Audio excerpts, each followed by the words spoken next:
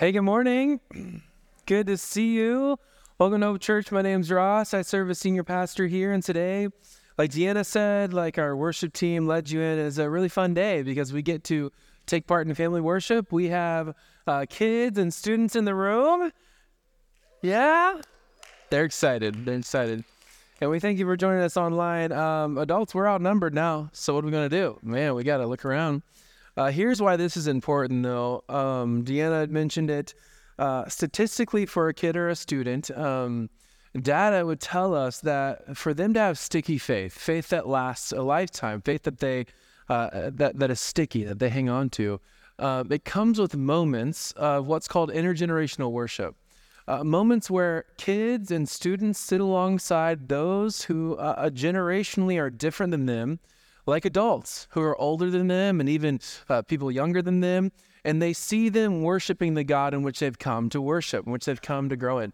Each and every week in our student ministry, our kids ministry, they get to take part in pieces of that, but this morning specifically, they get to see a greater part in that. Where kids and students, you're sitting next to adults, and adults, you have opportunity to share and show the way of Jesus in your own life in pursuit of him this morning in this room. That as you engage, as you lean in, as you worship God, as you seek him in his word, and we walk through that together, as you take notes, as you think, as you intently listen to God, listen for his voice, students and kids can be transformed by that. They see your example, they see your pursuit, and they're inspired to have it too, to grow in that. They see it's possible. But you know what's so unique about us as people, about how God created us, is more than just for the young to learn from the old. But actually, Paul wrote this really important letter to Timothy, who was younger. Timothy had this purpose given by God to go and share the message of Jesus and bring many to Christ himself, but yet he was younger. You know what Paul said to Timothy, though, in 1 Timothy 4:12? He said this, "Don't let anyone look down on you because you are young, but set an example for believers in speech, in conduct, in love, in faith, and in purity." And so oftentimes we think, what can the young learn from the old? But today it's both. In the style of intergenerational worship, what we get to take part in today, actually, the old, you adults can learn from the young.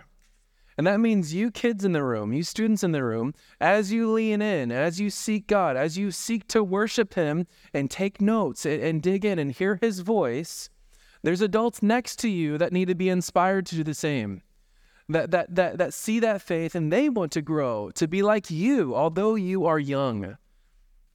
And so I encourage you this morning, we have ample opportunity as a church body where kids and students are a part of our church. We believe in the next generation, what God's raising up to be our leaders in the church, our leaders to lead others to Christ. But we're excited to see how we take part in this morning. So I'm super excited as we dive in, and we're going to jump in, kids and students, all right? So, buckle up. Let's do a little fake buckle. Tight. Let's do it. So this morning, we're starting a series called Is Jesus My? We see throughout the book of John these moments that Jesus says, I am, and then he says a statement after that. He uses these metaphors, these figures of speech to show us more of who he is and this saving relationship in which he brought to the world, to me and you. And so in these 7 I am statements, the next 7 weeks leading us to Easter, we're going to dive into these and what Jesus is inviting us into. And we think of the statement I am, how powerful that is for someone to say, I am, like for me, Ross. I am a follower of Jesus. What even deeper in the context of this morning, when we look at the passage, is Jesus and his I am statements for then and for here today are really head-snapping. If we remember all the way back to Exodus a long time ago, God himself said, I am who I am. Here we go in Exodus 3:14, he says, God said to Moses, I am who I am. This is what you're to tell the Israelites. I am has sent me to you. See, this I am statement of God is powerful. Why? Because it shows that God is an everlasting, pre-existing, forever has been, forever will be God who was before anything, not created, but creator. He is a God who just was. He always was there. He is eternal in nature and person and God. And so yet when Jesus begins to say his statements of I am, contextually to them, the Jews at the time listening, the people of the faith then, they would have remembered their ancestors, their grandparents, the people before them experienced this God moment of God saying, I am. And then God sends Moses to actually lead God's people out of captivity. And yet Jesus is saying the same thing. See, throughout this series, we'll be prompting a question that leads with this: is Jesus my? We'll be completing the sentence each week with a call to invitation of what Jesus is really inviting us into by his I am statements, by recognizing, solidifying his lordship, his God in the flesh reality, his truth of who he is, with these invitations for me and you. And so this morning, what we'll find is that Jesus shares how he is the one who spiritually fills us, who deeply fills our greatest need, but not that we would just know that truth, but yet we would believe and respond in rejecting what we would find in the earth to fill us, anything else that we would think could fill us. We would reject those and trust and believe in Jesus, who can only fill our greatest need. And we're going to be answering some of that as we go through. So in John 6:25, here we go, kids in the room. If you walked in, they got a note sheet. You write down John 6:25, write down the reference. A little challenge to kids and students in the room to track you along, okay? You ready? Count how many times I say Jesus. Count how many times I say bread, all right? So be on the lookout there. You have a sheet that says count how many times. Let's do that together. So kids or students in the room. Adults, if you walked in, you can grab a note sheet on the back wall. You don't have any counting markers, although you could count those same things, but you can take notes with us along the way. We're in John 6:25, John 6:25 through 35, and then we'll be in verses 48 through 51. I'm going to read it, and then we're going to pray. Ready? When they found him on the other side of the lake, they asked him, Rabbi, when did you get here? And Jesus answered, very truly, I tell you, you are looking for me, not because you saw the signs I performed, but because you ate the loaves and had your fill. Do not work for the food that spoils, but for the food that endures to eternal life, which the Son of Man will give you. For on him God the Father has placed a seal of approval. Then they asked him, what must we do to do the works God requires? Jesus answered, the work of God is this, to believe in the one he has sent. So they asked him, what sign will you give us that we may see it and believe you? What will you do? Our ancestors ate the manna in the wilderness, as it is written, he gave them bread from heaven to eat. Jesus said, very truly I tell you, it is not Moses who has given you the bread from heaven, but it is my Father who gives you the true bread from heaven. For the bread of God is the bread that comes down from heaven and gives life to the world. Sir, they said, always give us this bread. Then Jesus declared, I am the bread of life. Whoever comes to me will never go hungry. Whoever believes in me will never go thirsty. In verse 48, he repeats, I am the bread of life. Your ancestors ate the manna in the wilderness, yet they died. But here is the bread that comes down from heaven, which anyone may eat and not die. I am the living bread that came down from heaven. Whoever eats this bread will live forever. The bread is my flesh, which I will give for the life of the world. Let's pray. Heavenly Father, we thank you for this morning. God, we thank you for our church. And from generation to generation, represented in this room, God, you are the same God, faithful and ever so present, sustaining God who loves us. And so if any of us need that assurance today, God, that you love us, may that be what we walk away with most, that you love us, God. And so I thank you for our students and kids. I thank you for our adults and families. And may we grow more in understanding you and your invitation for us. God, may we be led by your Holy Spirit. May you just show us the way to trust you more, to believe in you, and to love you back because you first loved us. In Jesus' name, amen.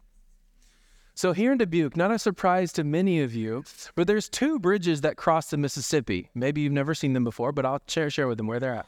So one is the Illinois bridge, okay? There's a bridge that takes you to the state of Illinois, and another one takes you to the state of Wisconsin, the Wisconsinites, okay?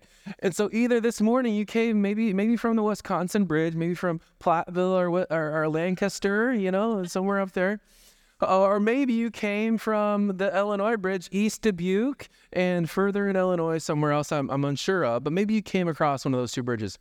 Depending on the day and the time and the hour that is unknown to us, but maybe known to some people in the room, you can cross the Illinois bridge at a specific time, and with your windows up or your windows down, this aroma hits you in the face like a baseball bat.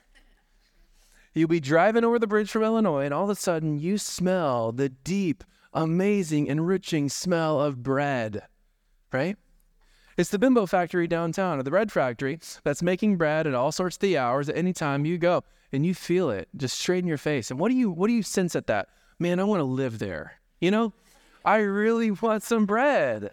I would love to just buy a cologne that has that, and maybe I'd be, smelling good, all these kind of things, right?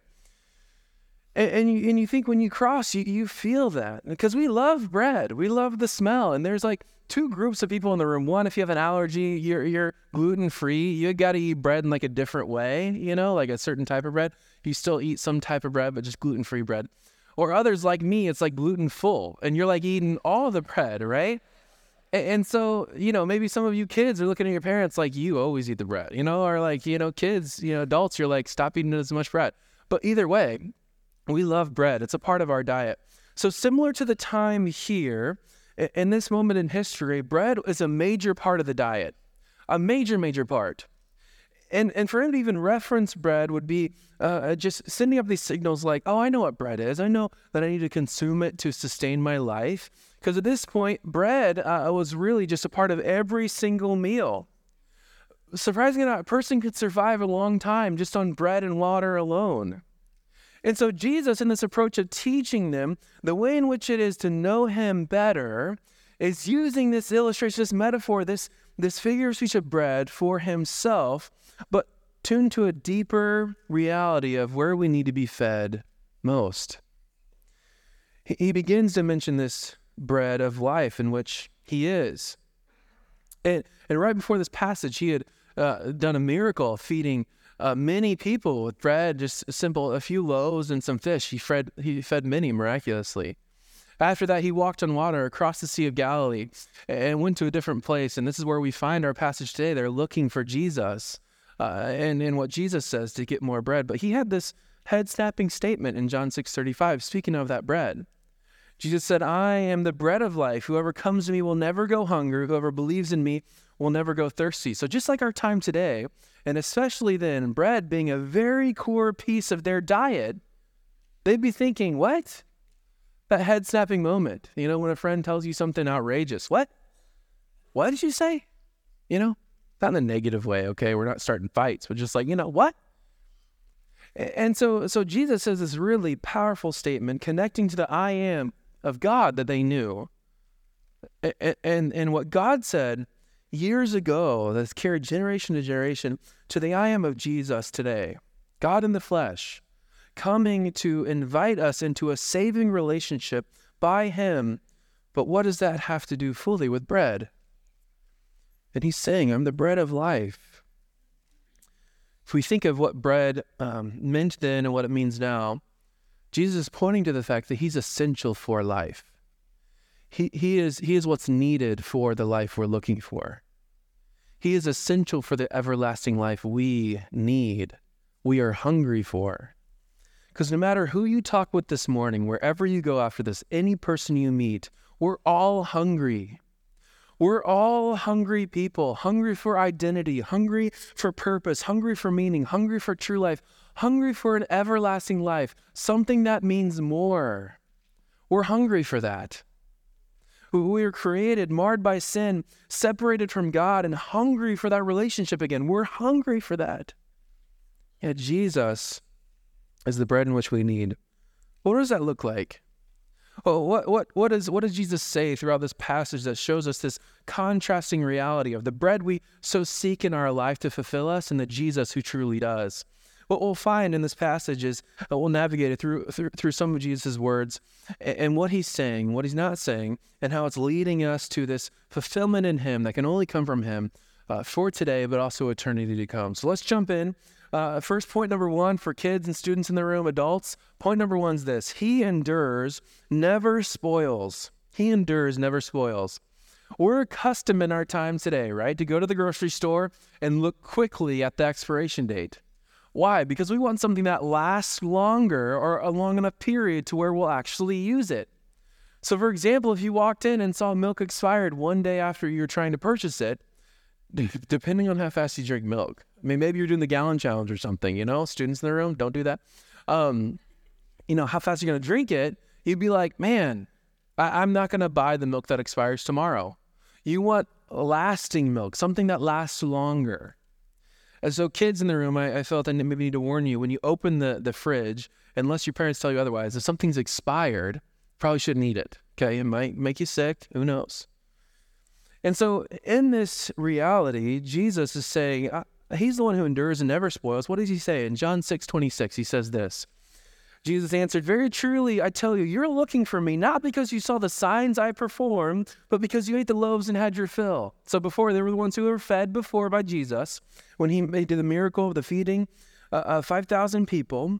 But then he says in verse 27, don't work for the food that spoils, but for the food that endures to eternal life, which the Son of Man will give you. For on him God has placed his seal of approval. What was happening is they'd come to him for all the wrong reasons. They were people in which were looking for a means to more physical bread that would sustain them today, but were ignoring the fact that Jesus was inviting them into everlasting bread of him, eternal life in him that would sustain them for a lifetime and forevermore. Jesus calls them out quickly. You think how abruptly they're like, I just want some more bread over here. I'm a little hungry, He's like, no, you're not coming for the miracles you've seen or the truths I've been telling you. You're just coming for that, and I want to invite you into something more. For the bread that I want to give endures and doesn't spoil like the physical, momentary, sustaining bread you ate a few days ago. Like the food on your counter and the food that we search for, he isn't one that spoils. He is a God who's everlasting. He is a bread that spiritually fills us forevermore. Yet oftentimes, like the people today, we look for things to fill us that truly don't belong, and truly we think lead us to everlasting life that it really doesn't. We think oftentimes in our life we attempt to fill with these things, like in our jobs and positions. Man, if I can only get that raise, only get that job, only get that position, I would have the fullness of life in me. I would find, this is what I've been looking for. This will fulfill me. Maybe in this relationship that I so desperately want, if I just get that, it'll fulfill my greatest need. I'll just have a life complete. Maybe if my bank account is big enough, I can collect enough money, I would have the greatest fulfillment. I would have what I need. Maybe the toys that we have at home, kids. Maybe the possessions we own, we think, I can get enough of those. If I get everything I want, everything I ever dream of, then I would have all I need. Maybe the way we look.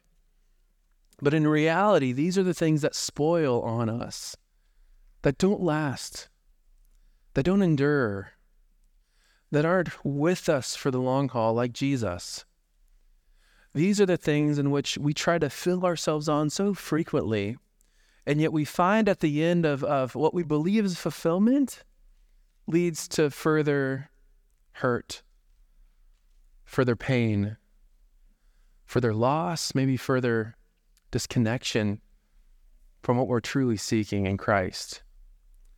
What we find is they spoil quickly, often, over time, certainly. They don't last. Unlike Jesus, the bread of life, which does. And that's what he's connecting with these people.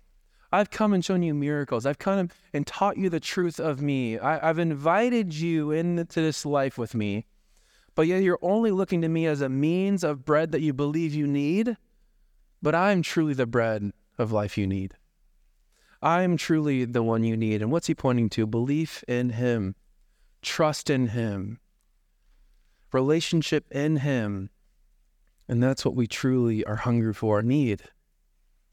Not a means to bread, but he is the bread.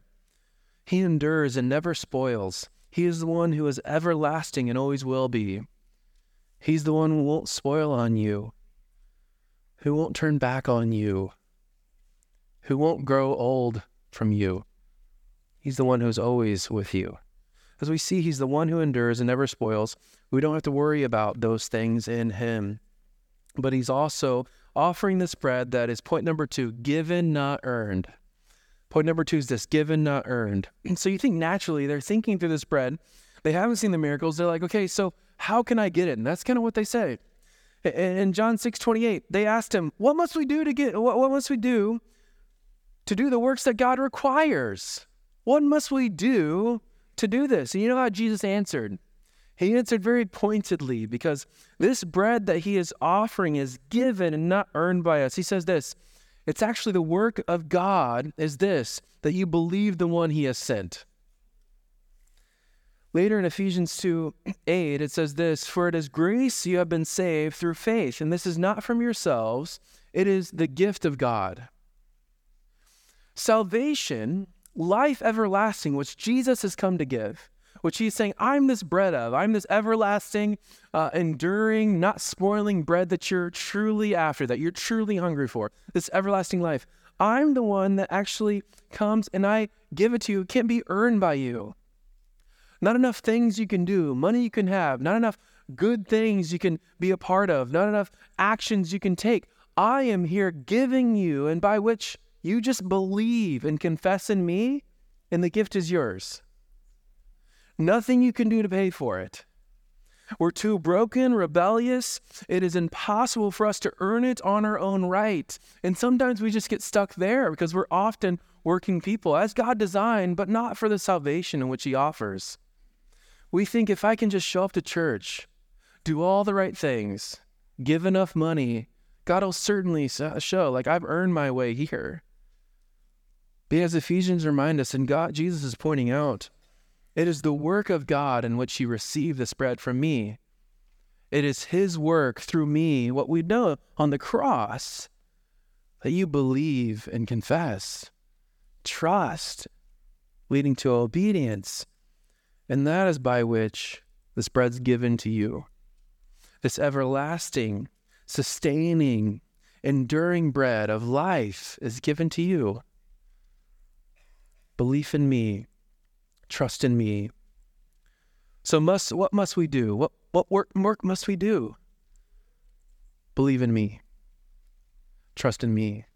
For it is God's work he's done. Think how freeing an invitation like that is from Jesus. There's no payment you need to take part in. I'm going to take your payment. We see that further in our passage as we continue. Jesus, the bread that endures, is given to us, not earned. Jesus is also the bread that comes from heaven and gives life, not from man. Point number 3, comes from heaven and gives life, not from man. If we continue in verse 30, so they asked him, what sign will you give to show us this? What will you do? Our ancestors are thinking in the past in Exodus, right? Our ancestors ate the manna in verse 31. In the wilderness, as is written, he gave them bread from heaven to eat. You know what Jesus responds with? He says in verse 32, very truly I tell you, it's not Moses who has given you the bread from heaven, but it is my Father who gives you the true bread from heaven. For the bread of God is the bread that comes down from heaven and gives life to the world. Picture this. It's Christmas morning, and you run to the tree or to the living room, or you run to where maybe a few presents are, right? And say that a parent, a grandparent, friend, a spouse, whoever, hands you a present, and they say, this is from so-and-so. What if you stood back and just challenged that, right? Say, how do I know it's from so-and-so? You know? Maybe there's some kids in the room that do that. I don't know. How do I know it's from you? You can go back to the record books and be like, okay, let's look at my, bank statement and I'll show you, or whatever. But we've designed this way in which when we get presents, there's a gift tag. We write to you from so-and-so, whoever it's from. And say that challenge was met and you could say, okay, great question. Here's who it's from. They wrote it to you. It's to you, it's from them. You see, it's their writing, it's from them for you. Here's where Jesus is going, is routing us to the realization of where the bread of heaven comes from God. It is a gift in which he's giving to you. And giving to you so much so that it comes from heaven, cannot come from man. And he corrects that narrative that even the bread in Exodus from Moses was from God. If you remember in Exodus 16:4, the Lord said to Moses, I will rain down bread from heaven for you. He was the same God who delivered the bread that sustained for a while. Yet, remember in the end of our passage, they still died. Yet, Jesus is the bread that leads to eternal life. Jesus is the better Moses. He's the one who has come to fulfill to the fullest not only the prophecies that be, but the person that you are. He's the one who comes to fill you with everlasting life. With everlasting life, and even a life that you can experience today in him. And we see that connection in 6:33, John 6:33. For the bread of God is the bread that comes down from heaven and gives life to the world. To those that, if we back up, the work of God is this, that you would believe. Life to the world that through your belief is given to you, not earned, comes from heaven, no man, no person, no other person but God. And yet, in that, you can experience life. Jesus is the bread that endures and given to us from God, that comes from heaven, not from anyone else, but God himself. So that leads us to our question for the morning. When it comes to Jesus being the bread of life, is Jesus my bread of life? Is Jesus your bread of life? Is he the one in which you believe and trust and look to your fill, not as a means to more bread that can sustain you for just a moment of time, but he is the bread from heaven that has come to sacrifice his life that you may have life abundant in him. That by trusting in him, believing in him, he would be your bread of life, one in which is essential to have life to begin with, the one in which you are hungry for. If we look at the very end of John, or near the end, John, the writer in the Gospel of John, he made it very clear his purpose for writing in the end. And you think how beautiful that is? Like, he walks us through, and it's clear the purpose he's writing all throughout. But at the end, he summarizes it like this in John 20:31. But these are written that you may believe that Jesus is the Messiah, the Son of God, and that by believing you may have life in his name. So all that we've read today, the moments of Jesus' words himself, the great I am, coming to be the bread of life for you, is so that in John's word, that by believing you may have life in his name. This example, this metaphor, this moment that Jesus boils down to recognizing the bread that we so very need to essentially live on earth, but that truly to eternally live comes in him alone, comes by him alone, as a gift from God, given, not earned, endures, doesn't spoil, and yet comes from God, from heaven above. For Jesus said in 6:48, I am the bread of life. And in 51, I'm the living bread that came down from heaven. Whoever eats it will live forever. The bread is my flesh, which I will give for the life of the world. Jesus is the living bread that when we believe, when we trust, when we receive, has eternal fill. He's all we're looking for. He's the one in which we're invited to. He's the one in which we're given as a gift. And yet, through trusting him, surrendering to his lordship in our life, and obeying his command, we're led to life everlasting. We're led to life that we can experience today, the joy of knowing Jesus, and the eternity of spending with him. We're all hungry looking for this bread. We're all hungry looking for identity, purpose, meaning, hope, joy, peace that can only come from Jesus. So the question is Jesus your bread of life? Is he the one you're willing to believe and accept? The one you're willing to join? The one you're willing to confess to? How do you know Jesus is your bread of life? We think of then, if maybe you're a person you've trusted, surrendered, you believed, how do you know he's your bread? You know how you know Jesus is your bread of life? He's the one that you look to for your fill. Jesus is the one you look to fill up on. He's the one you seek after for your ever so fulfilling needs. He's the one you take root in. He's the one you build your life on. That's how we know Jesus is our bread of life. And we think of our obedience that follows belief and confession in Jesus. How we have a desire to obey him because of who he is, our Lord, our Savior. And so we only owe a life in gratitude and trust and obedience to him. And you know how obedience shows us the way of fulfillment? We think of kids in the room, right? Kids in the room. When you listen to your parents, when you obey them, you're above that obeying God who's commanded you to obey your parents, right? At the end of that obedience, what you experience, although it can be hard, start out, going to be difficult, right, kids, students? Though it can be tough at times, what you experience out of that obedience to your parents is obedience to God, and you experience joy and peace and the goodness of God because you're doing what he asks. You're following his command. You're obeying him.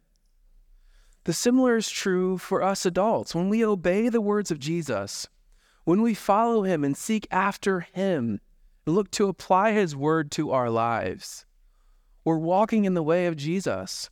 We're walking in the way he asks of us, and so we experience that same joy, peace, and pleasure of obeying him. And what do we find? That Jesus fills us through those experiences.